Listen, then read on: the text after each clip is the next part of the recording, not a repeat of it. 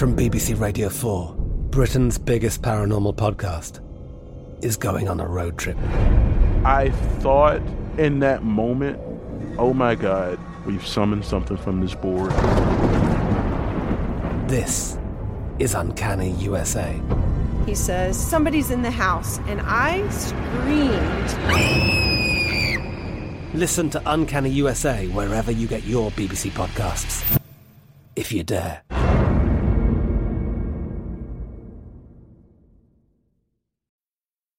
Welcome to River Cafe Table 4, a production of iHeartRadio and Atomize Studios. When I met Darren Walker just a few months ago, a friend took me across a crowded room with the words, "Talk to this man about food, Ruthie. He is passionate." So I did as told and put away all my questions about the dynamic, social, radical, philanthropic work he does. President of the Ford Foundation, a member on the Council of Foreign Relations, a fellow of the Institute for Urban Design, vice chairman at New York City Ballet, and more. So here we are, ready to carry on our conversation about food, memories, and his extraordinary work. You've chosen a recipe. Would you like to read it? I'd be delighted. Thank you.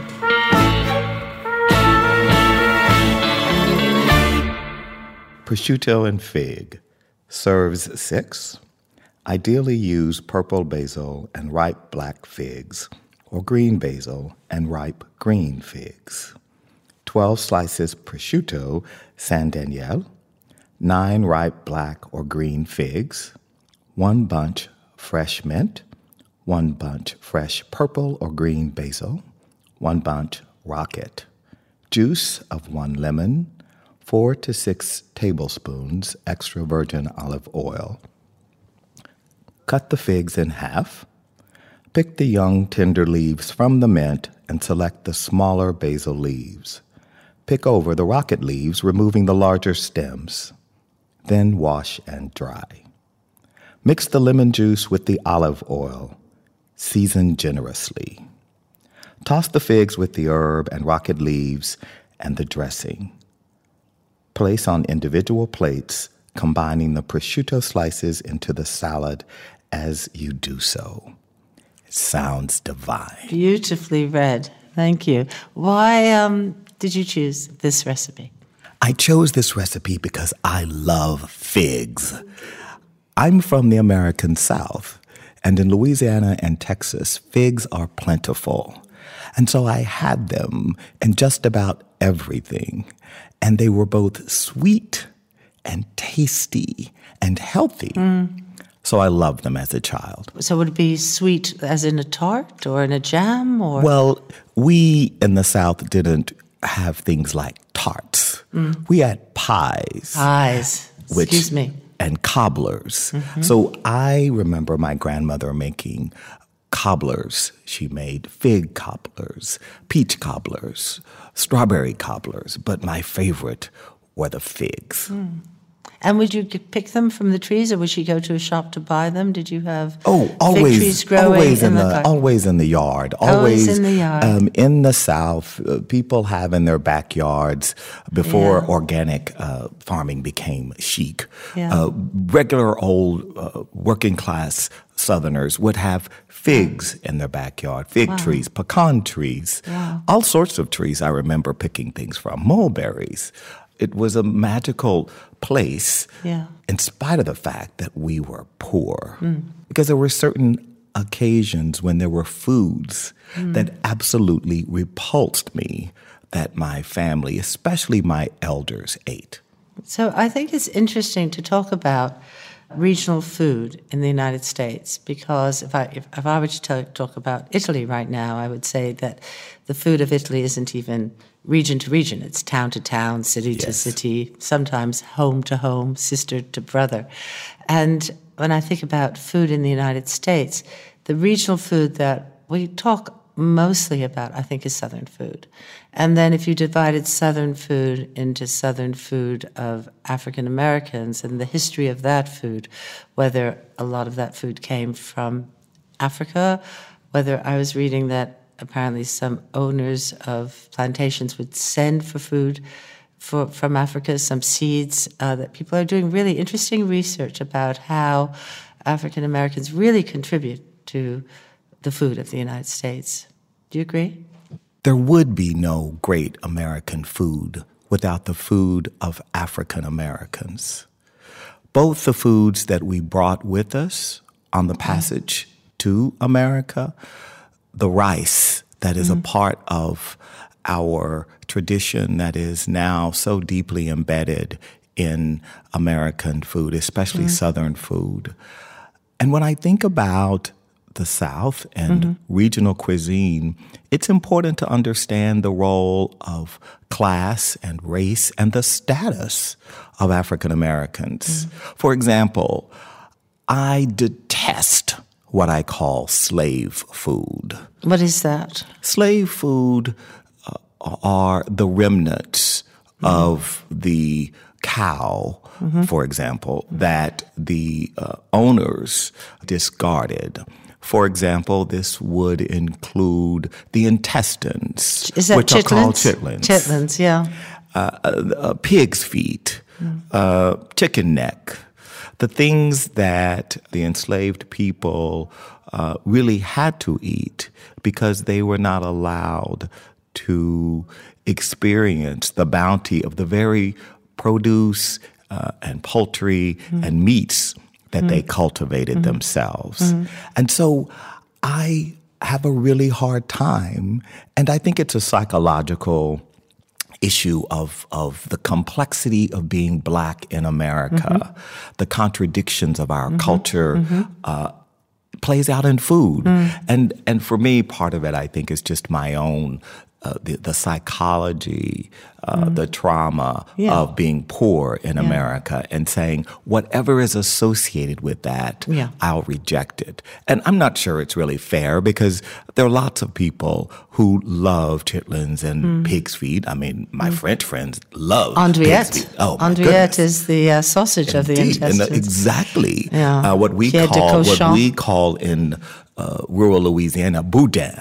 Boudin, it's the blood amazing. sausage. The blood sausage, it's all amazing. And when you toast it and put hot sauce and all of those kinds of spices on it.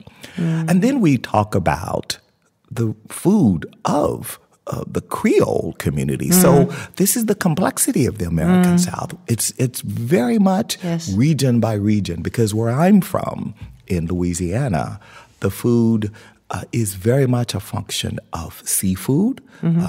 So gumbos, etouffees.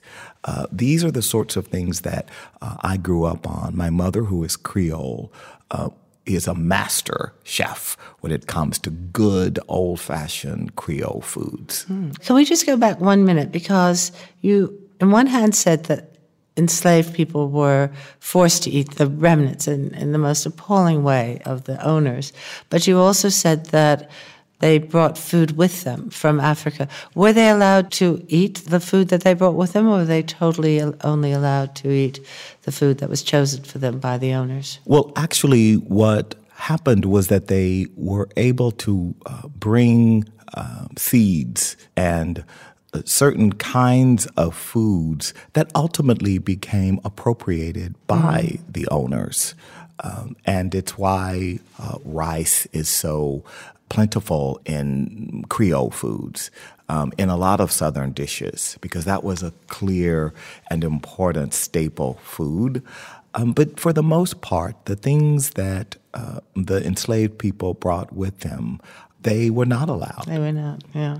And can you just define what Creole food is there? So Creole people are the people of Louisiana, the southern part of Louisiana, and Creole is a result of the mix of African enslaved women primarily, who were impregnated by their owners. And in places like Martinique, Haiti, countries like this were in some ways the origins of Creole culture. But New Orleans became the center of the Creole world, and it was this amalgamation of French That's what I was going to say. It's French, because Creole sounds so French. Absolutely and I just French. was trying to figure out where the French came Well, from. and it's important to understand that the Louisiana Purchase, which was owned by France, and of course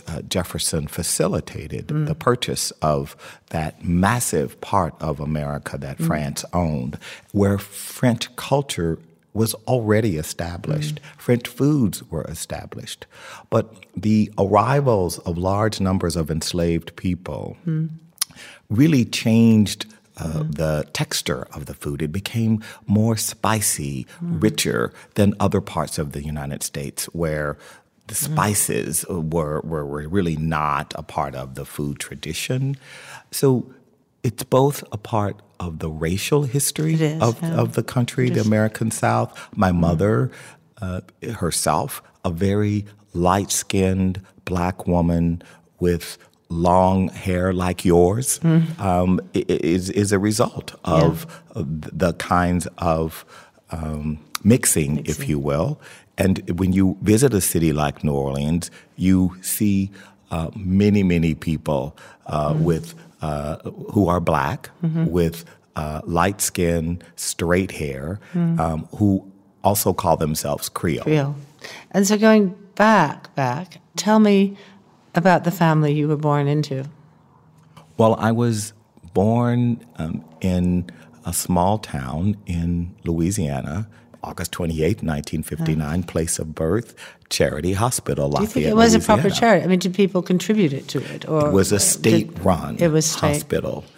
It was a really challenging place. I was born to a single mother. I never knew my father. But in many ways, it made me resilient. I remember one person saying to my mother, "What ails your boy?" Something ails your boy.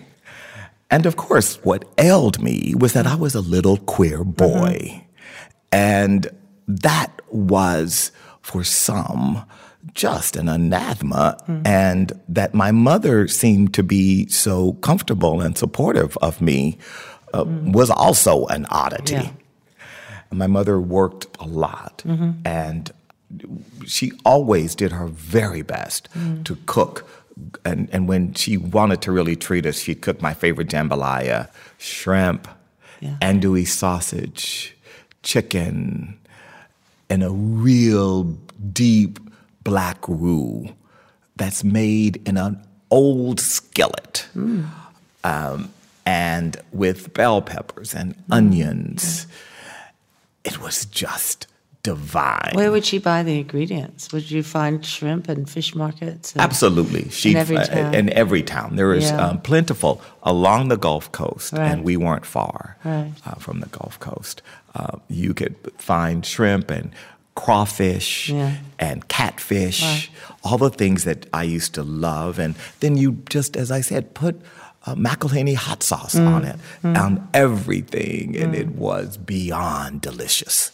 This was all in her head.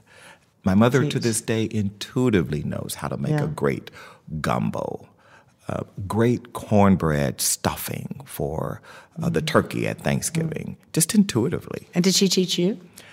Well, Ruthie, I live the New Yorker life that I always wanted to live, which means I eat out every night. Yeah, I get it. When you live in New York City, the combination of dinner parties, galas, and great restaurants means that you can choose to simply not cook. Yeah. I think there are apartments without kitchens now. Oh, well, there are apartments. I lived in a lovely apartment with a 10-burner Wolf range. My mother came to visit. She said, "Son, I think something's wrong with your stove." And I said, "Oh, my gosh, really?" So I called down to the porter, and he comes to the apartment, and he goes into the kitchen, and I'm standing there with him and my mother, and he says, "You never turned the pilot light on when you moved in." Oh. How long had you been living there? Well, it was August because my mother was in town for my birthday. We moved in January. Oh. And, of course, I said, "What's a pilot light?"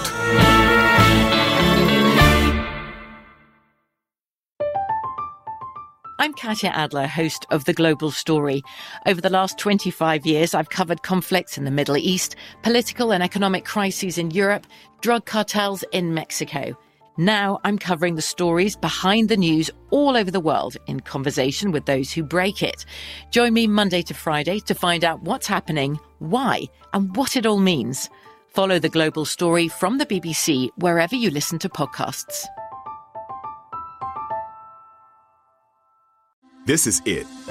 Your moment. This is your time to make your comeback with Purdue Global. When you come back with a Purdue Global degree, you create opportunity for yourself, your family, and your future. It's a degree you can be proud of, a degree that employers will trust and respect. Purdue Global offers working adults like you over 175 flexible degree programs to meet your specific career goals. These include associate, bachelor's, master's, and doctoral degrees and certificates. Purdue Global degree programs range from nursing to business to communication and more.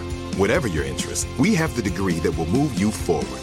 You have the knowledge, you have the experience. Now it's time to get credit for the work you've done and earn the recognition you deserve with Purdue Global, Purdue's online university for working adults. You know you're worth it. We do too. So don't wait another second to get the degree that will take your career to the next level. Start your comeback today at purdueglobal.edu. We've talked about the cooking of your mother, family at home. What was your first restaurant experience? Well, my first restaurant experience was at the age of 13 when I worked as a busboy. 13? Indeed. Wow, very young. I worked at a busboy at a place that was a very nice seafood restaurant. And when you're a busboy, you sit at the bottom of the organization along with the dishwasher. And your job is to be as discreet and invisible as you can as you proceed around the room, taking away the things that people no longer want. And that experience was profound because it was the first time that I truly understood what it felt like to be invisible. Because people simply did not acknowledge my very existence. What was the restaurant like? Was it a fancy restaurant? Well, I mean, for Baytown, Texas in 1972, it was a nice middle class restaurant that took credit cards, and the professionals who worked in the oil refineries and those sorts of places dined there. All white clientele, and primarily back of the house were Black and Latinos working. Was it legal to employ a 13-year-old? Oh, of course it wasn't legal. It wasn't? No. Silly Let's me. just say Silly me. I broke the law at age 13. Well, no, you didn't. But the employer broke the law. What it did for me was instantiate a sense of what it feels like to be marginalized. And I think about that today. How many people feel invisible?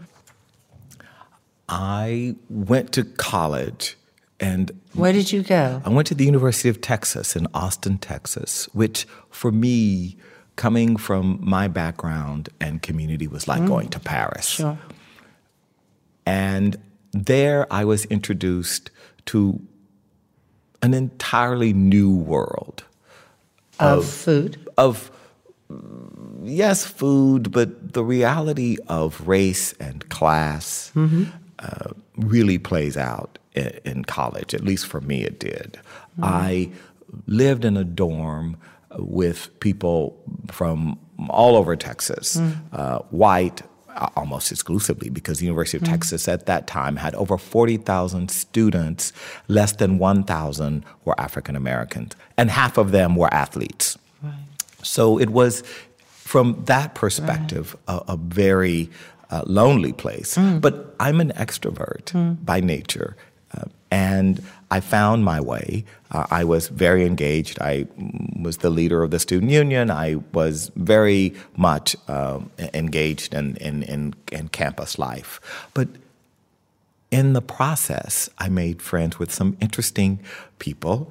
And I recall a debutante party where Frank Sinatra was the talent. Another where the Temptations and Earth, Wind, and Fire, because there's nothing like Texas debutantes.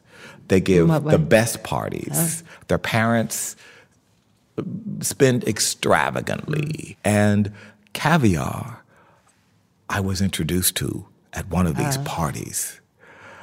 In retrospect, it was good caviar. It wasn't great caviar, but I knew that I was tasting something that was really good because it was with champagne. And to me, there's literally nothing better. So you were in university, and then you went to New York? I came to New York. New York. I came to New York because I was enamored of the idea of New York, like so many people who feel alien in their own community. So I went to New York. I went to New York because also I wanted to make money. And I'm unapologetic about that, because when you grow up poor in America, Black in America, the thing you don't want to ever be again is poor in America. And so I was lucky. I went to first a big law firm and then to a large bank, and had a great run on Wall Street. I enjoyed it. I didn't love it, but it provided me with some level of financial security that was necessary. When you go to a restaurant, what do you look for? Do you look for the food, the atmosphere, the people, the energy? I look for the vibe. The vibe. And the vibe to me includes, what does it smell like? What does the menu look like? What does the design of the menu look like? What is the decor? Is it consistent with the vibe? Or is there discontinuity of some sort? I mean, for me, I really like energy. Some people, for example, say, oh, this restaurant's too loud. I don't know. I like a loud restaurant. If I want an intimate dinner, yes, I'll choose something that is quiet with very little background noise.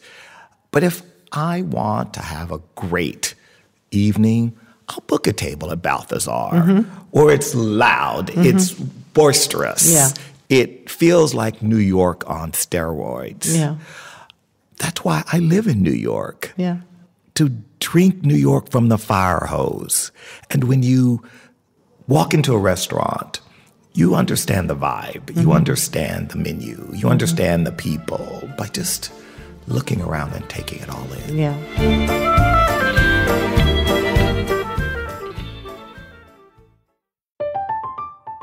I'm Katya Adler, host of The Global Story.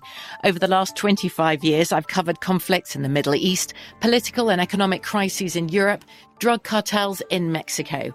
Now I'm covering the stories behind the news all over the world in conversation with those who break it. Join me Monday to Friday to find out what's happening, why, and what it all means. Follow The Global Story from the BBC wherever you listen to podcasts. This is it. Your moment. This is your time to make your comeback with Purdue Global. When you come back with a Purdue Global degree, you create opportunity for yourself, your family, and your future. It's a degree you can be proud of, a degree that employers will trust and respect. Purdue Global offers working adults like you over 175 flexible degree programs to meet your specific career goals. These include associate, bachelor's, master's, and doctoral degrees and certificates. Purdue Global degree programs range from nursing to business to communication and more. Whatever your interest, we have the degree that will move you forward. You have the knowledge, you have the experience. Now it's time to get credit for the work you've done and earn the recognition you deserve. with Purdue Global, Purdue's online university for working adults. You know you're worth it. We do too. So don't wait another second to get the degree that will take your career to the next level. Start your comeback today at purdueglobal.edu. You went to Harlem. It's hard to imagine now that there was a time when Harlem wasn't a desirable neighborhood. Oh, I remember. When I moved to New York in the mid-1980s, no one really wanted to live in Harlem. Were there clubs? So there were great singing. By that time, the clubs were all gone. The Apollo was the only thing left. Yeah. The Renaissance Ballroom, Small's Paradise, all of those great places, the Cotton Club. Yeah, the Cotton Club. They were all gone. Yeah. And what had replaced them was massive disinvestment. I met the most brilliant man called Reverend Calvin Butts, who is the pastor of the historic Abyssinian Baptist Church in Harlem. And he and another member of the church, Karen Phillips, had a dream, a vision to redevelop Harlem, to create an NGO, a nonprofit, that would take many of the literally thousands of vacant properties in Harlem and redevelop them. And so that's what I did. For 8 years, I worked for him, developing over 1,000 units of affordable housing. We helped develop the main commercial street in Harlem, 125th Street. I know that in areas of poverty, the access to fresh food is actually very, very limited. I know there's been a strong movement to try and get food that isn't packaged, that isn't fast food, that isn't bad for your health, into areas of poverty. When I moved to Harlem in 1995, it was a food desert. There was no supermarket. There were no fresh foods to be found other than at the local bodegas, which were stocked primarily with brown things, brown lettuce, brown vegetables, and things close to their expiration date, whether it be dairy or other products. And so this is why we fought so hard for a supermarket that would bring fresh produce. And so that supermarket came, but along with it came higher income people. And the risk is always that gentrification means that the winners are the new residents and the losers are the people who have been there. Pushed out. And pushed out. Today, when I visit Harlem and you come off the subway on 125th Street and you come up and you see, on the one side, you see Whole Foods, Starbucks, H&M. There used to be nothing there but literally abandoned buildings. It's been transformed. And Ruthie, there's both good and bad associated with that transformation. And what we at the Ford Foundation have worked on over many years is helping to address the issue of food deserts, to finance supermarkets, food shops, other forms of cooperatives that bring fresh foods from farms and other places. It is incredible work that you're doing at the Ford Foundation with your experience, having lived in poverty. Were you hungry as a child, or were you just limited in your choices? I was never hungry as a child, but I was limited. And as I look back and reflect on some of the things we ate, it's not a surprise to remember the levels of diabetes, for example. I recall visiting my family back in Rayne, Louisiana. After we moved to Texas, we'd spend weeks in the summer there. And I recall walking on this dirt road past various little shotgun shacks where people lived. and seeing people without their limbs sitting on the porches, especially large, often overweight men and women without a leg or with their leg missing from the knee. And someone would whisper, "Oh, that's diabetes." And then I think about what we would have for lunch sometimes. We'd have a slice of bread, a slice of bologna, and what my great aunt would call sweetened water. What was that? Just water and sugar. Yeah. And she'd take an old mason jar and just put water in from the faucet and then just pour sugar, saturated with sugar. Shake it and then pour it into our little plastic cups that we'd have. I think that we look at food, as you've just described it, as unequal, insecure. We look at it as unfair, but we also look at it as great pleasure. We look at it as deliciousness. And we should celebrate it, and right? Celebrating the whole idea the joy of food. It's no matter where we are, food is joy.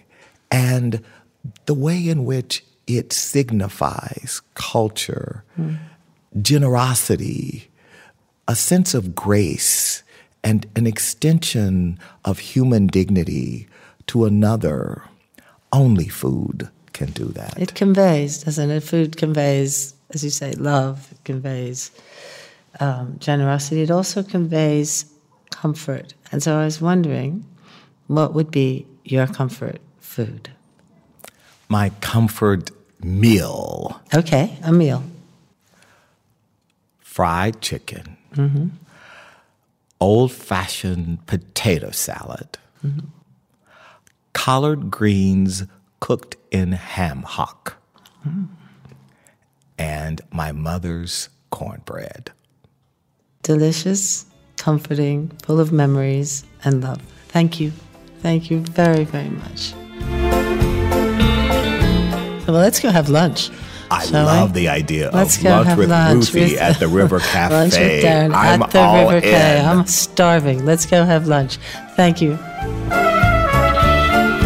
To visit the online shop of the River Cafe, go to shoptherivercafe.co.uk. River Cafe Table 4 is a production of iHeartRadio and Atomize Studios.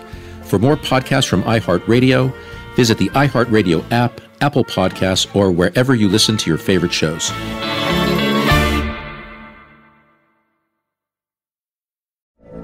From BBC Radio 4, Britain's biggest paranormal podcast is going on a road trip. I thought in that moment, oh my God, we've summoned something from this board. This is Uncanny USA. He says, somebody's in the house, and I screamed.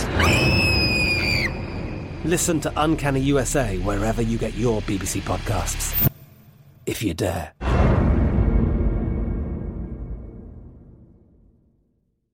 This show is sponsored by BetterHelp. It's a simple truth. No matter who you are, mental health challenges can affect you, and how you manage them can make all the difference. That's why everyone should have access to mental health support that meets them where they are and helps them get through. BetterHelp provides online therapy on your schedule. It's flexible, simple to use, and more affordable than in-person therapy. Connect with a licensed therapist selected just for you. Learn more at BetterHelp.com. That's better, HELP.com.